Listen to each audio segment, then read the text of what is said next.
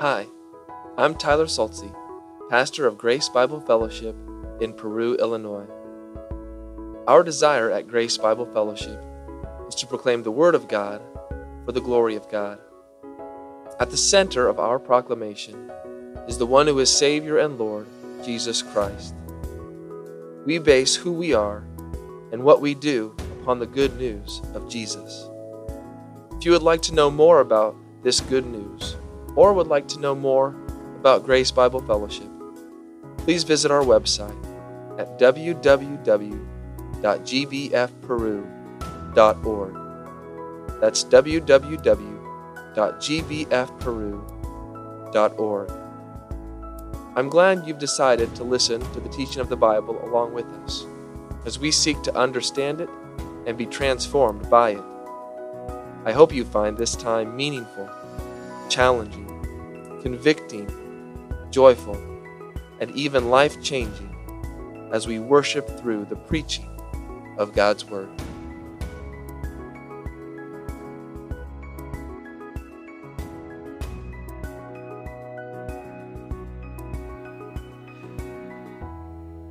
The words to which I should like to draw our attention to this morning can be found in the book of Acts. Acts chapter 4.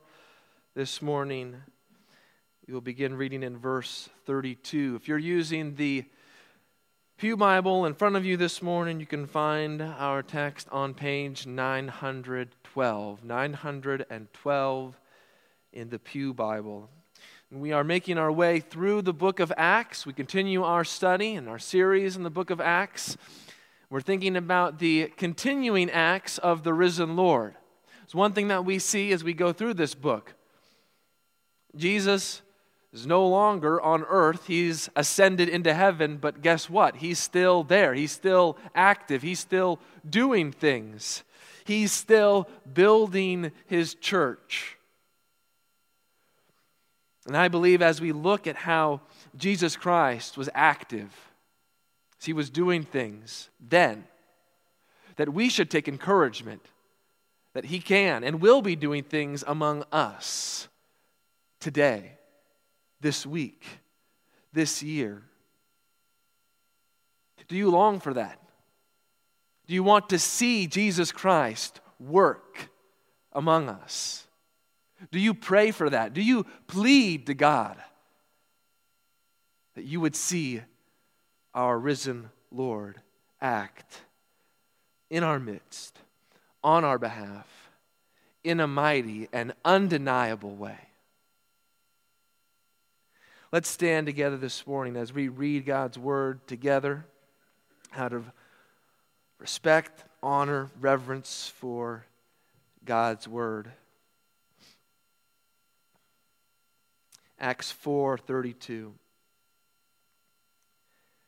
Now the full number of those who believed were of one heart and soul. And no one said that any of the things that belonged to him was his own, but they had everything in common. And with great power the apostles were giving their testimony to the resurrection of the Lord Jesus, and great grace was upon them all. There was not a needy person among them, for as many as were owners of lands or houses sold them and brought the proceeds of what was sold and laid it at the apostles' feet. And it was distributed to each as any had need. Thus Joseph, who was also called by the apostles Barnabas, which means son of encouragement, a Levite, a native of Cyprus, sold a field that belonged to him and brought the money and laid it at the apostles' feet. But a man named Ananias, with his wife Sapphira, sold a piece of property. And with his wife's knowledge, he kept back for himself some of the proceeds and brought only a part of it and laid it at the apostles' feet. But Peter said, Ananias, why has Satan filled your heart to lie to the Holy Spirit and keep back for yourself part of the proceeds of the land? While it remained unsold, did it not remain your own? And after it was sold, was it not at your disposal? Why is it that you have contrived this deed in your heart? You have not lied to man, but to God." When Ananias heard these words, he fell down and breathed his last. And great fear came upon all who heard of it. The young men rose and wrapped him up and carried him out and buried him. After an interval of about 3 hours, his wife came in, not knowing what had happened. And Peter said to her, "Tell me whether you sold the land for so much." And she said, "Yes, for so much."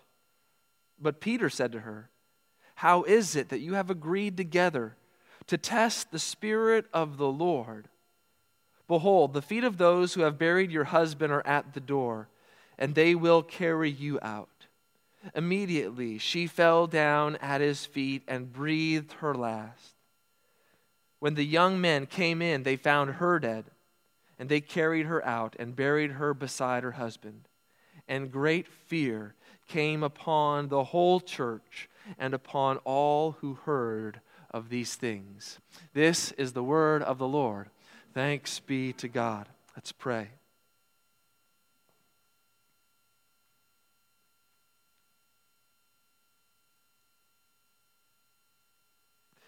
To the one who walks among the 7 lampstands, who walks among this church, your lampstand, give us ears to hear what the Spirit says to this church, we pray. In Jesus' name, amen. You may be seated.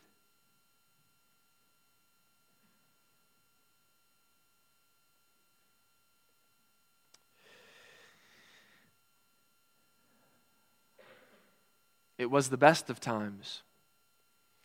It was the worst of times. It was the age of wisdom. It was the age of foolishness. It was the epoch of belief. It was the epoch of incredulity. It was the season of light. It was the season of darkness. It was the spring of hope. It was the winter of despair. We had everything before us. We had nothing before us. We were all going direct to heaven. We were all going direct the other way. Those few lines are the way that Charles Dickens opens his book, A Tale of Two Cities. It's interesting how those few lines might fit so well with what we have read today. Although our events aren't the tale of two cities, but a tale of two hearts. One heart we would long to look at in its beauty and splendor. A heart that we would even ourselves long for. The other heart, though, we might want to ignore. Pretend like it is not there. Heart that one even might despise. One heart filled with so much hope. One heart filled with so much despair. I grew up in my childhood listening to audio cassette tapes. Do you remember those audio cassette tapes? Some of you say, well, yeah, I remember even 8-track. But when I was growing up, I listened to audio cassette tapes. And there was one thing that always annoyed me about audio cassette tapes. If there was a song on my cassette tape that I didn't want to listen to, I would have to fast forward. And you would always have to guess. Fast forward and try to guess where the song ended. Sometimes maybe you weren't quite there yet, so you had to go a little bit more. Sometimes you went too far and you had to go back, press the rewind button. Then came the advent of the CD. It was revolutionary in my life. I mean, here it is now. When you want to skip a song, all you have to do is press a button one time and it skips it perfectly. Never have to guess. Just simply press one little button and you would skip over, miss exactly what you want to miss. We might want to press the skip button this morning over this second heart. And the reason why is because it's a difficult passage. It's an uncomfortable passage. It may be one of the most shocking, horrifying, and terrifying passages in all of the New Testament, but it shines a light this morning on what the prophet Jeremiah tells us in Jeremiah 17:9. He says this, "The heart is deceitful above all things and desperately sick. Who can understand it?" This is not a statement about some people's hearts. It's not a statement for the really bad people. It's a statement upon all of our hearts and the desperate predicament that all of our hearts either are in or were in at one time. Hearts that are deceitful are both hearts that are deceived and hearts that will deceive. Deceptive hearts are dangerous hearts. Deceptive hearts cause problems, cause injury, even bring death. One problem the church faces, one problem that we face, is the problem of deceptive hearts. What is it that deceptive hearts do? Deceptive hearts damage church unity.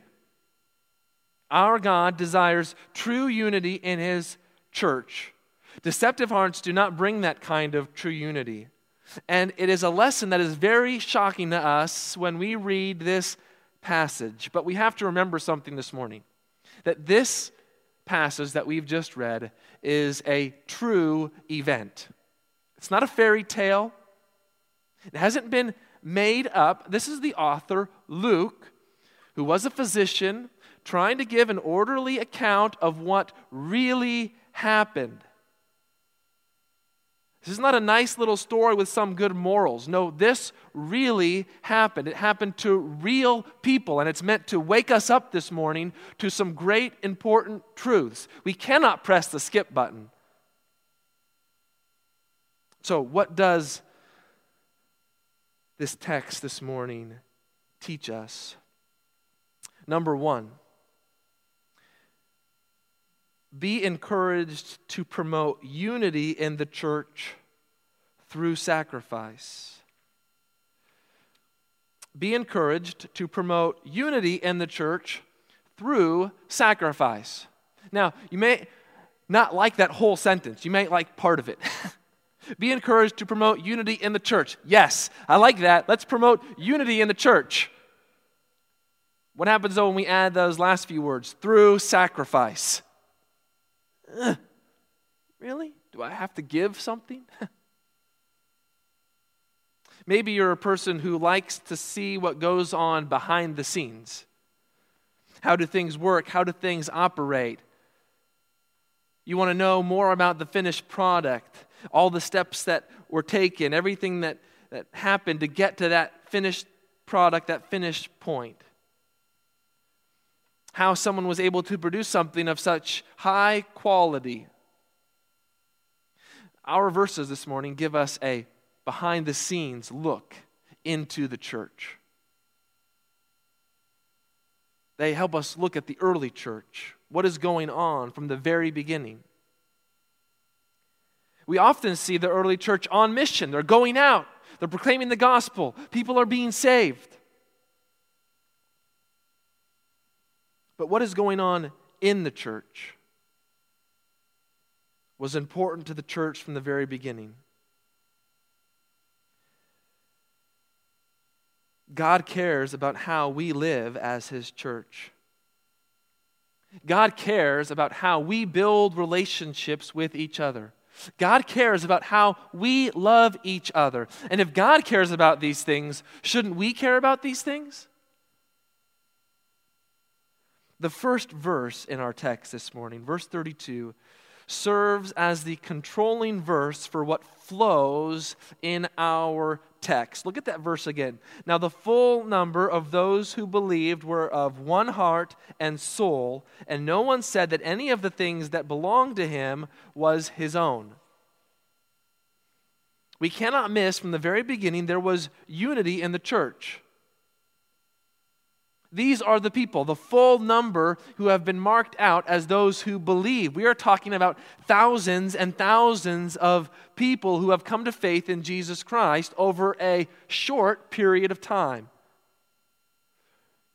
We have seen people come from different backgrounds, different languages, even people from differing locales, but they were of one heart and soul. There was something that had brought them together. There was something that bound them together. There was something they share in common, and it was so great that even though not everyone looked the same, or had the same gift, or even had the same understanding, they were unified. Why could such a people be unified? What would it be that would unify people who, if truth be told, left to themselves, probably wouldn't unify? They wouldn't get together. They probably wouldn't have such a close bond and fellowship. What was it that caused them to be of one heart and of one mind? It was this: they had Jesus Christ in common. They had the same Savior and Lord. They had Christ in common, and they had relinquished their lives to Him. They were no longer living for themselves, but they were living for the one who died for them. They had died, and their lives were now hidden in Christ. Galatians 3:28 says, "You are all one in Christ." Romans 12:5 says, "So we, though many, are one body in Christ, and individually members one of another." Here it is that we come to understand that if we truly belong to Christ, then we belong to one another. It's impossible, my friend, to say that you belong to Christ and avoid His people. The church is not a meeting you attend, but a body that you belong to. Christ is the head of His church, and it is He that has brought us together and unified us. Woe to us if we would ever try to separate Christ from His people. And woe to us if we should ever say that we are Christians, but avoid and run away and keep ourselves from loving our fellow believers in the church. That is what was astounding.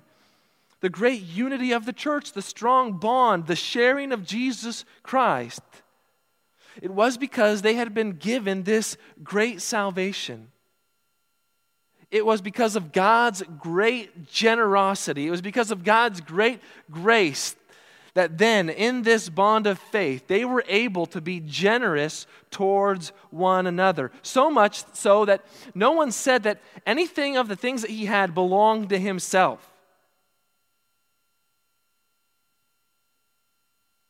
They had everything in common. They were sharing believers. And they shared willingly. They wanted to. The apostles were not walking around like sometimes I do with my children saying, "Now make sure you share." No, they wanted to give to each other. They didn't hold on so tightly to their possessions and their belongings and their time and their money, but they gave freely, willingly, and generously to one another. All of this unity, all of this generosity, this sharing and commonality centered around the gospel. Here we see in the church the apostles are doing what? With great power, they're bearing testimony, they're giving testimony to the resurrection of the Lord Jesus Christ. They continue to preach Christ with great power, and this is the very bedrock of the unity of the church. It was this gospel, the message of the crucified and resurrected Lord, that became the centerpiece of their lives. It was the gospel that brought them together, and it was the gospel that kept them together. It was the evidence that great grace was upon them. The great grace upon them did not mean that somehow they had deserved what they had received from God. They had received everything that they had from God. Not just salvation, but they had received material things, possession, money. They realized that those things were God's grace upon their lives. The great grace of God was upon them. And by realizing and understanding the greatness of God's grace and all that God had done for them through the death and resurrection of Jesus Christ, meant that they could no longer just look out for number one. They could not say and would not say, I am only responsible for myself. I will take care of myself. You take care of yourself. They had a desire to make sure that everyone in their fellowship, in their church, was taken care of. God's great grace had come upon them when they were a needy people.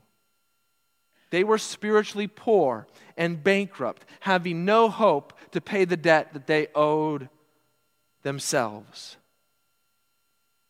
But God lifted them up out of the dust, paid the debt that they could never have paid, brought them into His family, lavished upon them an eternal inheritance. And after God had done that for them, there was no way that they were going to let anybody be in need in the church.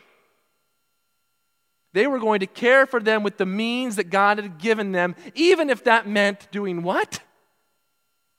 Selling their houses or lands. Do you realize the sacrifice that would have been? That would have been like your life savings. That would have been your security. How does Christ have to change someone so much that they would say, my security is not in my bank account. My security is not in my houses. It's not in my land. It's not what I'm going to fall back on materially if something goes wrong. My security is grounded in Jesus Christ. And because my security is grounded in Him, that all of those other things can never bring the security that He brings. And so I willingly give those things to Him and His church. What kind of transformation? In America, in our society, if someone said that, what would people say about us? They're crazy.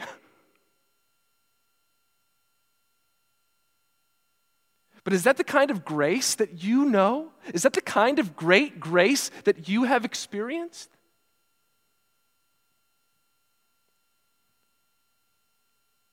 Some of the people that we see here in the church had means. They had property, they had money, they were able to sell those things, bring the proceeds, and lay them at the apostles' feet. Now, I do not think that it means this morning that we must go out and we must sell all of our houses. I don't think that the point here is that we should get rid of all of our private property. It is not saying to us this morning that you must sell your houses and your lands. But it is saying you might. And not just sell them, but give the proceeds to the church.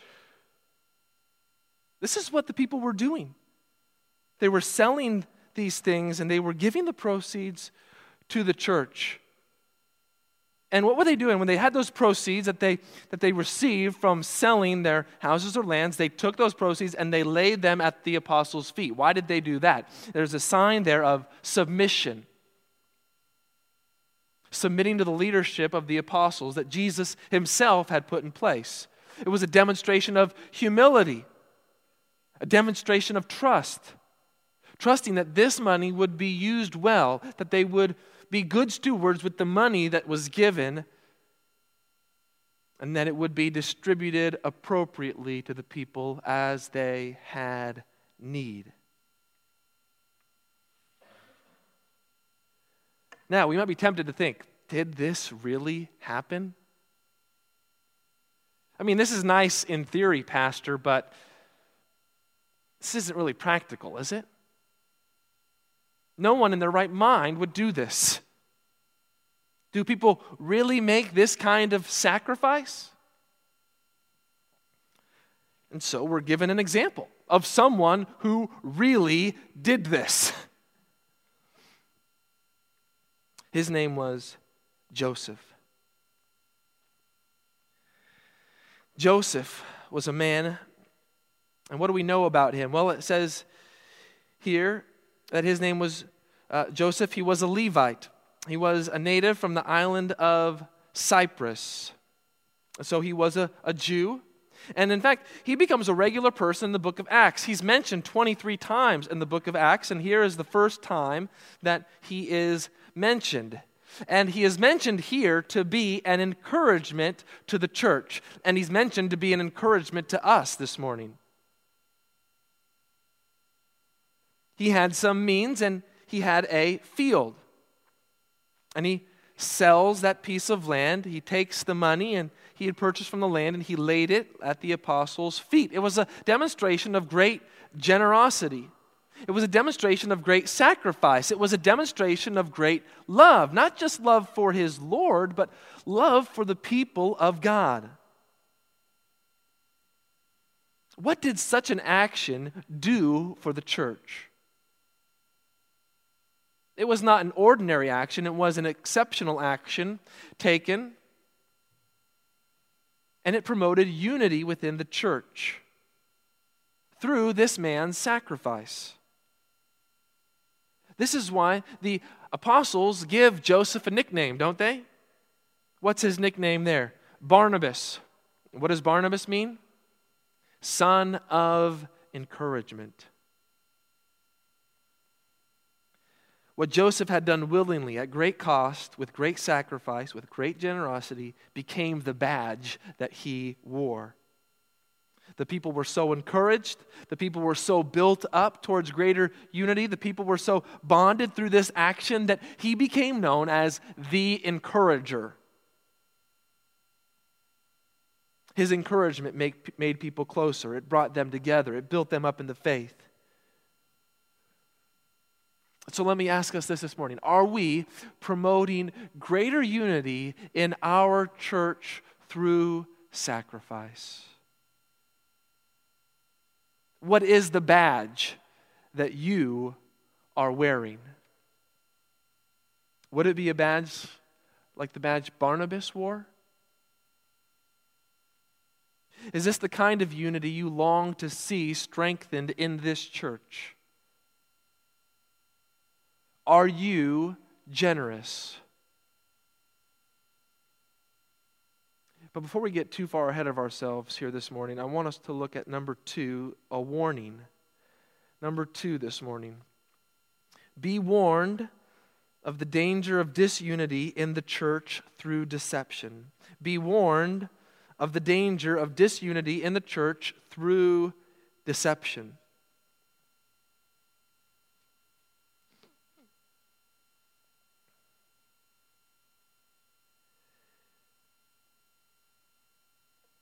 In the first 5 verses that we looked at here in the book of Acts, the end of chapter 4, this has been a picture of the ideal church, hasn't it? I mean, look at this church. They have it all together, don't they? Who wouldn't want to go to this church? This church looks amazing. And then we get to chapter 5. It reminds me of a story about a British pastor, preacher named Charles Spurgeon. Charles Spurgeon was the pastor at Metropolitan Tabernacle in London. And at one time in his pastorate, he had a couple come to him and say to him, "Pastor, we're going to leave your church. We're going to leave this congregation because we're going to go out and we're going to look for the perfect church." And Spurgeon, with his quick and cutting wit, said to them, "Well, when you find the perfect church, don't join it because you'll ruin it."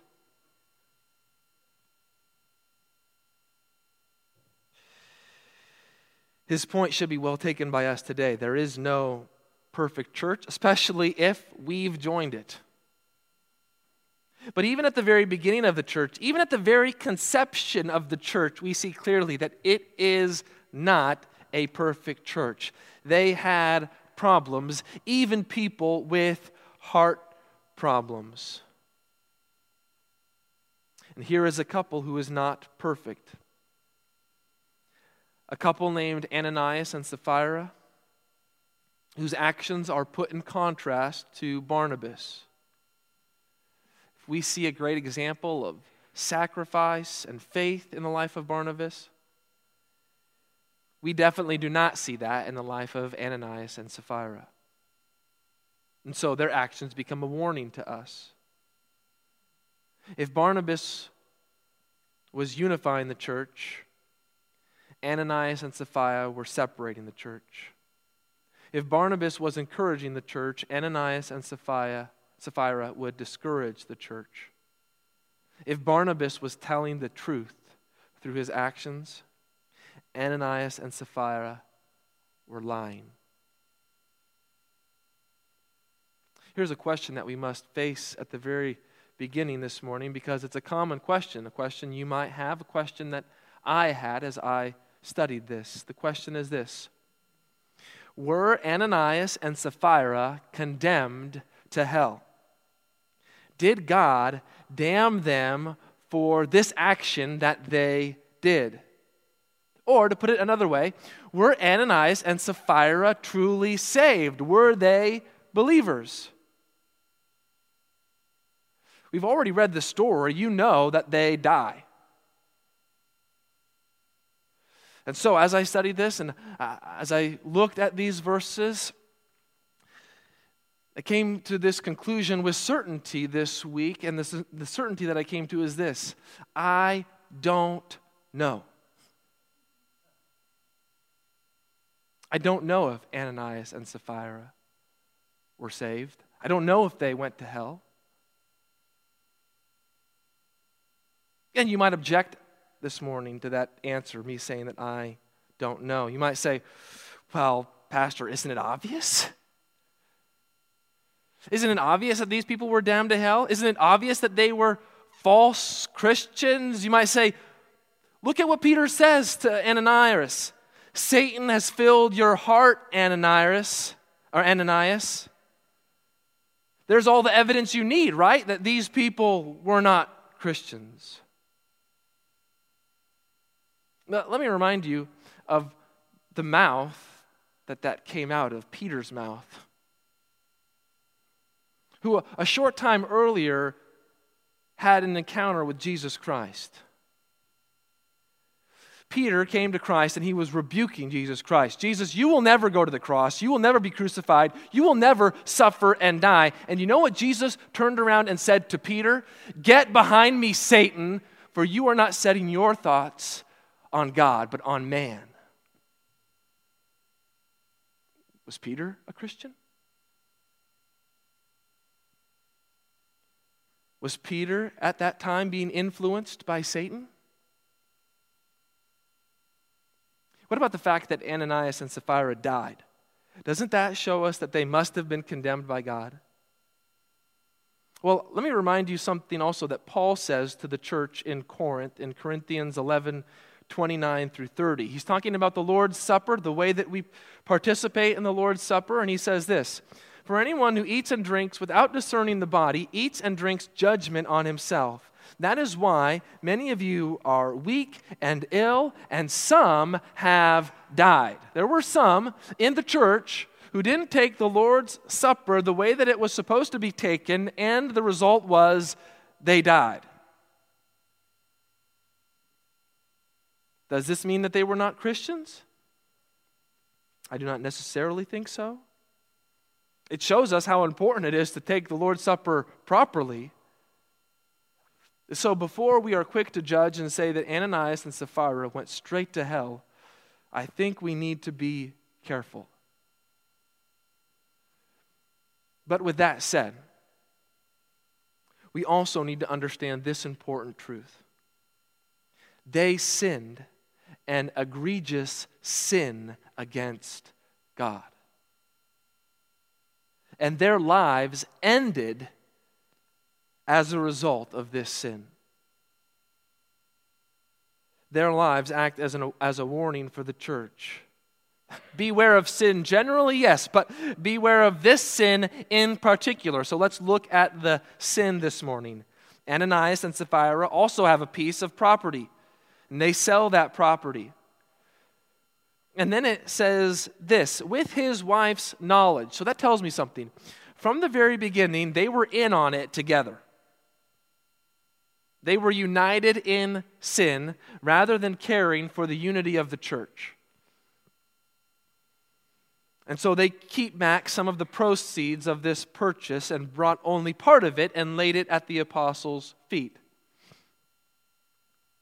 It's an interesting, this action where it says that Ananias kept back for himself some of the proceeds, because it reminds us of another story 1,000 years earlier in the Old Testament. Another man who kept back some things for himself. Do you remember that man? Joshua was leading Israel into the promised land, and their first battle is the Battle of Jericho. And God tells them, everything there that you would take for spoil is to be dedicated to the Lord. But there's one man, a man named Achan. And what does Achan do? He keeps back some things for himself, some gold, some silver for himself. And what happens to Achan as a result? He's stoned, he's killed. Ananias and Sapphira have done something similar. They've kept back some for themselves. They take the leftovers, if you will, to the church. And I'm fascinated by what it says. Immediately after this action of laying the money at the apostles' feet, Peter speaks up. Now here is this direct confrontation to Ananias. And Peter says, why has Satan filled your heart to lie to the Holy Spirit and keep back for yourself part of the proceeds of the land? Can you imagine how taken back Ananias would be?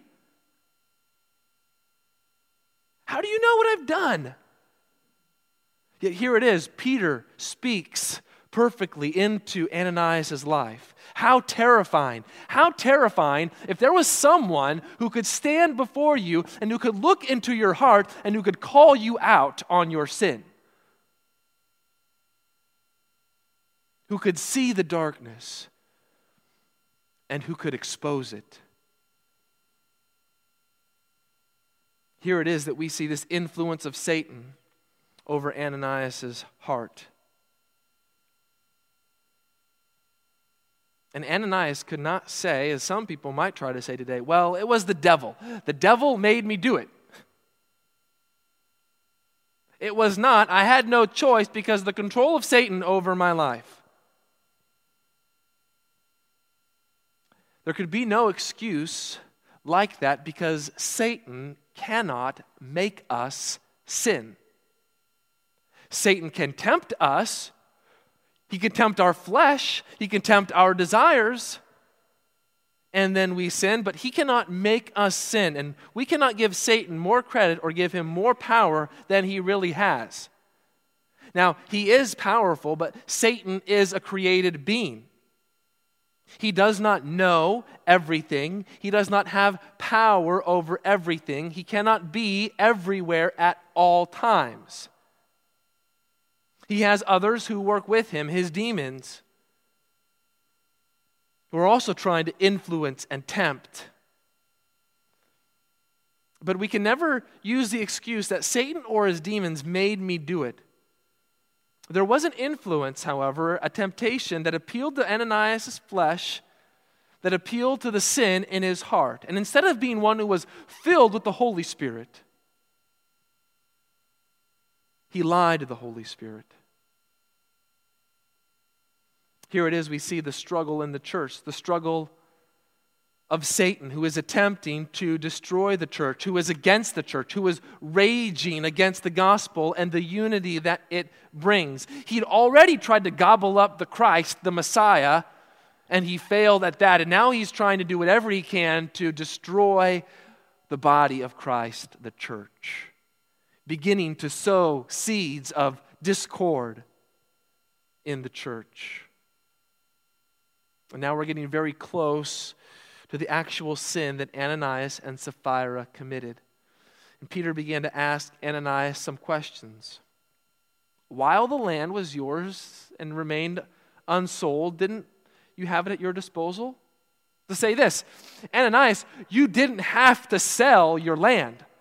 Your land was yours. You could have kept your land, and that would not have been sinning against God. The next question, and after you sold it, was it not at your disposal? The money that you had received from that land, was it not at your disposal? Couldn't you do with that money what you wanted to do with that money? Yes. You could have done with that money whatever you... Did you have to bring it to the church? You didn't have to bring it to the church.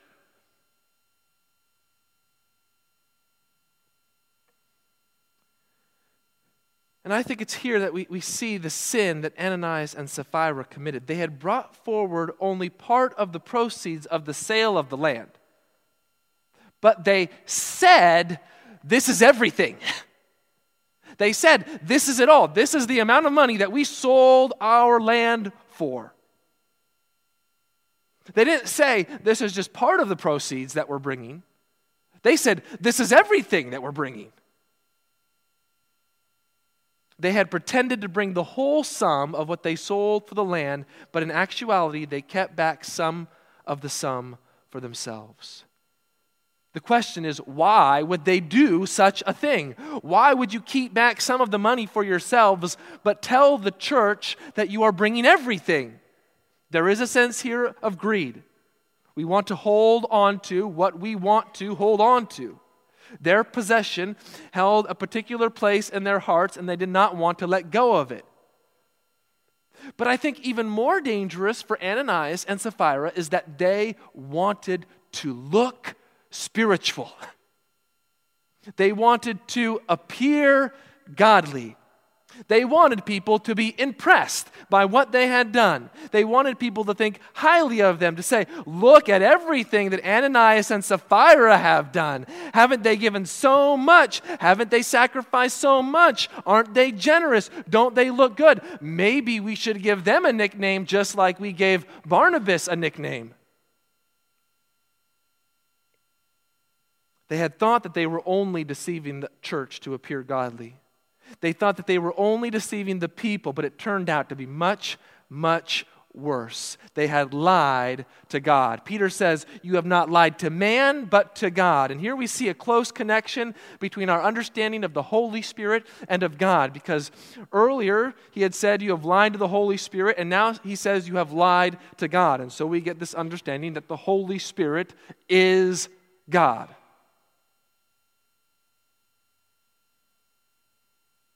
And what's interesting is I hear these words, you have lied to God. Whose steps is Ananias following? Whose character is he following? Satan is a liar and a deceiver from the beginning, but God is the God of truth. God is the God who cannot lie. He is the God who searches the heart, who knows the thoughts, who tests the minds, to give to every man according to his ways, according to the fruit of his deeds. God always knows your heart. He always knows your motive. You cannot, will not escape the penetrating gaze of God, which exposes the truth. Ananias heard those words, "You've lied to God," and there's a sense of irony there, because can you really lie to God? You can attempt to lie to God. You can try to lie to God, but God knows. Ananias had believed the same thing that Eve had heard in the garden. Is God really good? Can you really trust Him? Will He really take care of you? No, He's holding something back. He can't be trusted, so hold something back for yourself. They believed the same lie. And when Ananias heard those words, that he had lied to God, he breathed his last. He died right there and then. And young men wrapped him up. It's a sense of they packed him up, they carried him out, and they buried him. Those were the very last words that Ananias heard. You've lied to God. 3 hours later, his wife comes in. She doesn't know what's just happened to her husband, but Peter again confronts her. Did you sell the piece of land for so much? She says, yes, that's the price that we've sold it for. It confirmed that it wasn't just Ananias' sin, but that it was Sapphira's sin as well. Sapphira, it was the time to come clean. It was the time to tell the truth. But what did she do? She lied.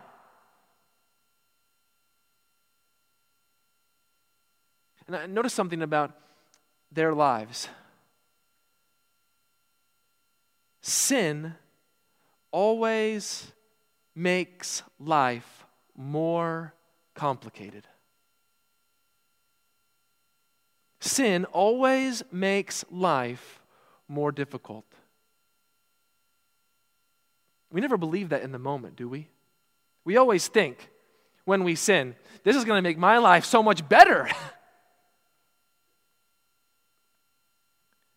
Unity in the church was so simple. So simple. They had believed the gospel. They had been changed by the gospel. They were being influenced by the gospel and by the Holy Spirit. Unity was pouring forth from their love for one another and their generosity towards one another. And Ananias and Sapphira had complicated it. They had made a mess of it because of their sin.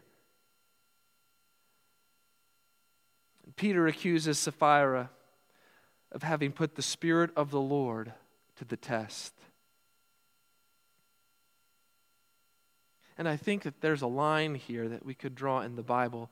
You have people in the wilderness, Israelites, who are putting the Lord to the test. Later you have Satan putting Jesus Christ to test in the wilderness. Now here, Ananias and Sapphira putting the Spirit of the Lord to the test and asking the question, is the Lord really among us or not? And I think they received their answer right then and right there. Because Sapphira falls down at Peter's feet and breathes her last breath and dies. And the same men who buried her husband bury her as well. She shares the same result with her husband. Behind these two deaths is the understanding that this is God's divine judgment falling upon these two people. Does that make you cringe?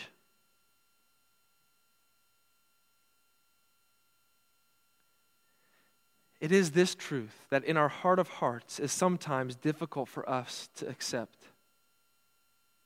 Sometimes when people read events, read stories like this in God's Word, they say, I don't believe it. I don't believe it. I don't believe in a God who would ever do that. What do you say when someone says that? I don't believe in a God who would do that. then you don't believe in the God of the Bible. The events of this passage confront us with the very character of God himself this morning. Who is God? Who is a God who would do something like this? God is a holy God, absolutely holy. He is infinitely righteous, and he is pure moral perfection. The problem we face is that we can lose sight of his holiness. We can downplay his holiness. We can forget what it means for our Lord to be a holy, holy, holy God.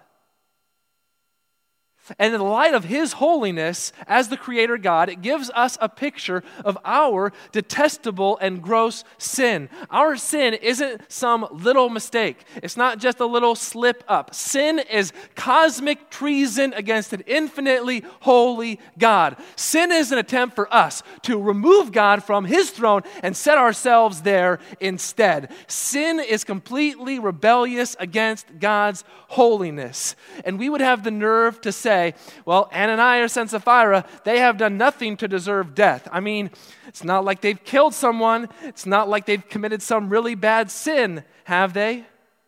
When you understand the weight of the holiness of God, when you understand the vileness of your sin, the horror then for us today is not that God's divine judgment killed Ananias and Sapphira. The horror for us should be that we are still alive.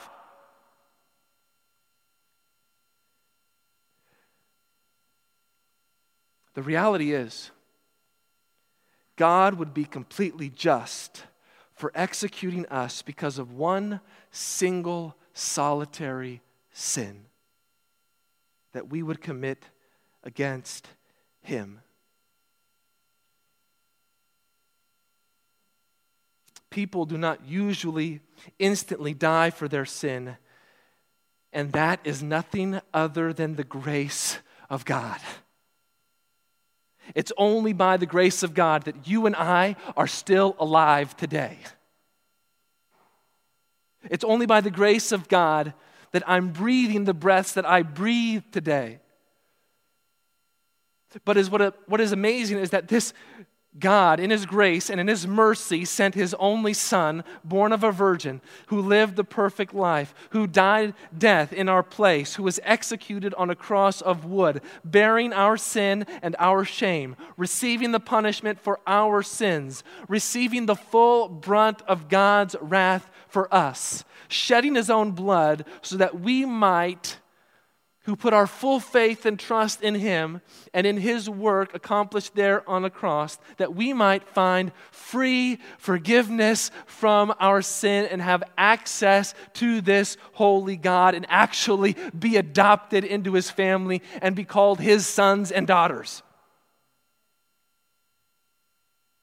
Jesus Christ dying on the cross, however, did not stay dead. 3 days later, he rose again from the dead. God vindicated him to show that his work of atonement was completely sufficient to take away our sins. He is the sacrifice who was the perfect sacrifice. And there is no other sacrifice now that we need to take away our sin and to give us the gift of eternal life. What grace! What grace! What great grace in the face of what we fairly, justly deserved because of our sin. What cost was paid there on the cross for our sin? To minimize and downplay sin is to minimize and downplay the cross. It strips the meaning and the necessity of the sacrifice of a crucified Savior. If our sin isn't really that bad, then Christ died for no purpose. If sin isn't that bad, then it was tragic that Christ should suffer and die. But if our sin was great, which it was, if our shame was real, if our guilt was more than a feeling but was an actual verdict upon us by God, then the cross shines through as the most glorious, loving, merciful, grace-filled thing that our Savior could do for us.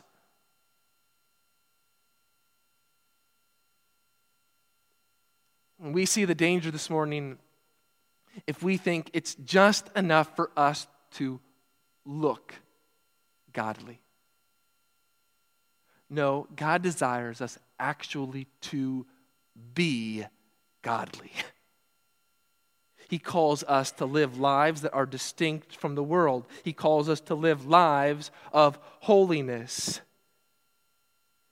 You might be able to lie to man, but there is no way that you will get it by God. With God's holiness in view, with our sinfulness in view, we see here how the people respond to these actions. They are filled with great fear. We've moved from the apostles proclaiming the gospel with great power. We've moved from the people being filled with great grace, and now we see them filled with great fear in verses 6 and 11 of chapter 5. Here is this fear that comes upon the whole church. In fact, this is the first time we see the word church used in the book of Acts. Verse 11, great fear came upon the whole church, the whole assembly of people, the whole congregation. It wasn't just pockets of people who experienced this fear, it was everybody. God's message was loud and clear. He is holy. He is the true God who will not tolerate the attempt to lie to Him. He desires unity in His church and will remove those who threaten that unity. And the people's response is a right response. There is proper fear of God that we are to have. The book of Proverbs talks about this kind of fear. It calls it the fear of the Lord. It is a fear that is synonymous with reverential fear, standing in complete awe of God's greatness and holiness. This is the God who created you. This is the God who gives you life and breath. This is the God who holds your very fragile life in His hand. His power and His might are so great that they are properly to be feared. And a proper, healthy fear leads to lives that are wise and obedient. Proverbs 1:7 says this, "The fear of the Lord is the beginning of wisdom." You want to be wise? You want to live a skillful life? It starts with fearing the Lord. Peter in 1 Peter chapter 1 verse 17 says this, "And if you call on Him as Father who judges impartially, according to each one's deeds, conduct yourselves with fear throughout the time of your exile, knowing that you were ransomed from the futile ways inherited from your forefathers, not with perishable things such as silver and gold, but with the precious blood of Christ, like that of a lamb without blemish or spot." That is what Ananias and Sapphira needed applied to their lives. They needed the gospel to free them, to release them from what had a hold upon their lives. They needed to be released from the grip that their possessions had upon them. They needed to be released from the hypocrisy. They needed to be released from living a lie and attempting to deceive God. They needed to be released from the sin that was blinding them. They needed the gospel to open their eyes to the holiness of God, to the great sacrifice of Christ on their behalf, and to the grace that flowed through the gospel and would flood into their lives with grace and mercy. Is this the gospel that you see this morning? Is this the gospel that you are applying to your lives? Is this the gospel that you have applied to your life and continue to apply to your life each and every single day? And then we would see that our lives, which are meant to be lived to the fullest, only are lived to the fullest when they are lived for the glory of God Himself. Amen. Pray with me this morning.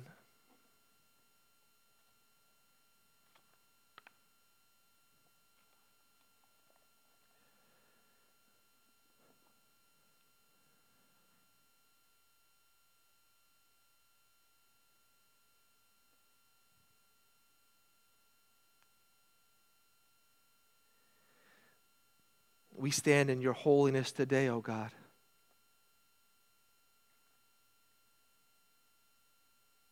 And it is a fearful thing to know our lives, any of our lives, are held in your hands. Let our lives be lives that are filled with the truth. That our lives are those lives that are striving for godliness. And forgive us of the times when we would want to appear godly.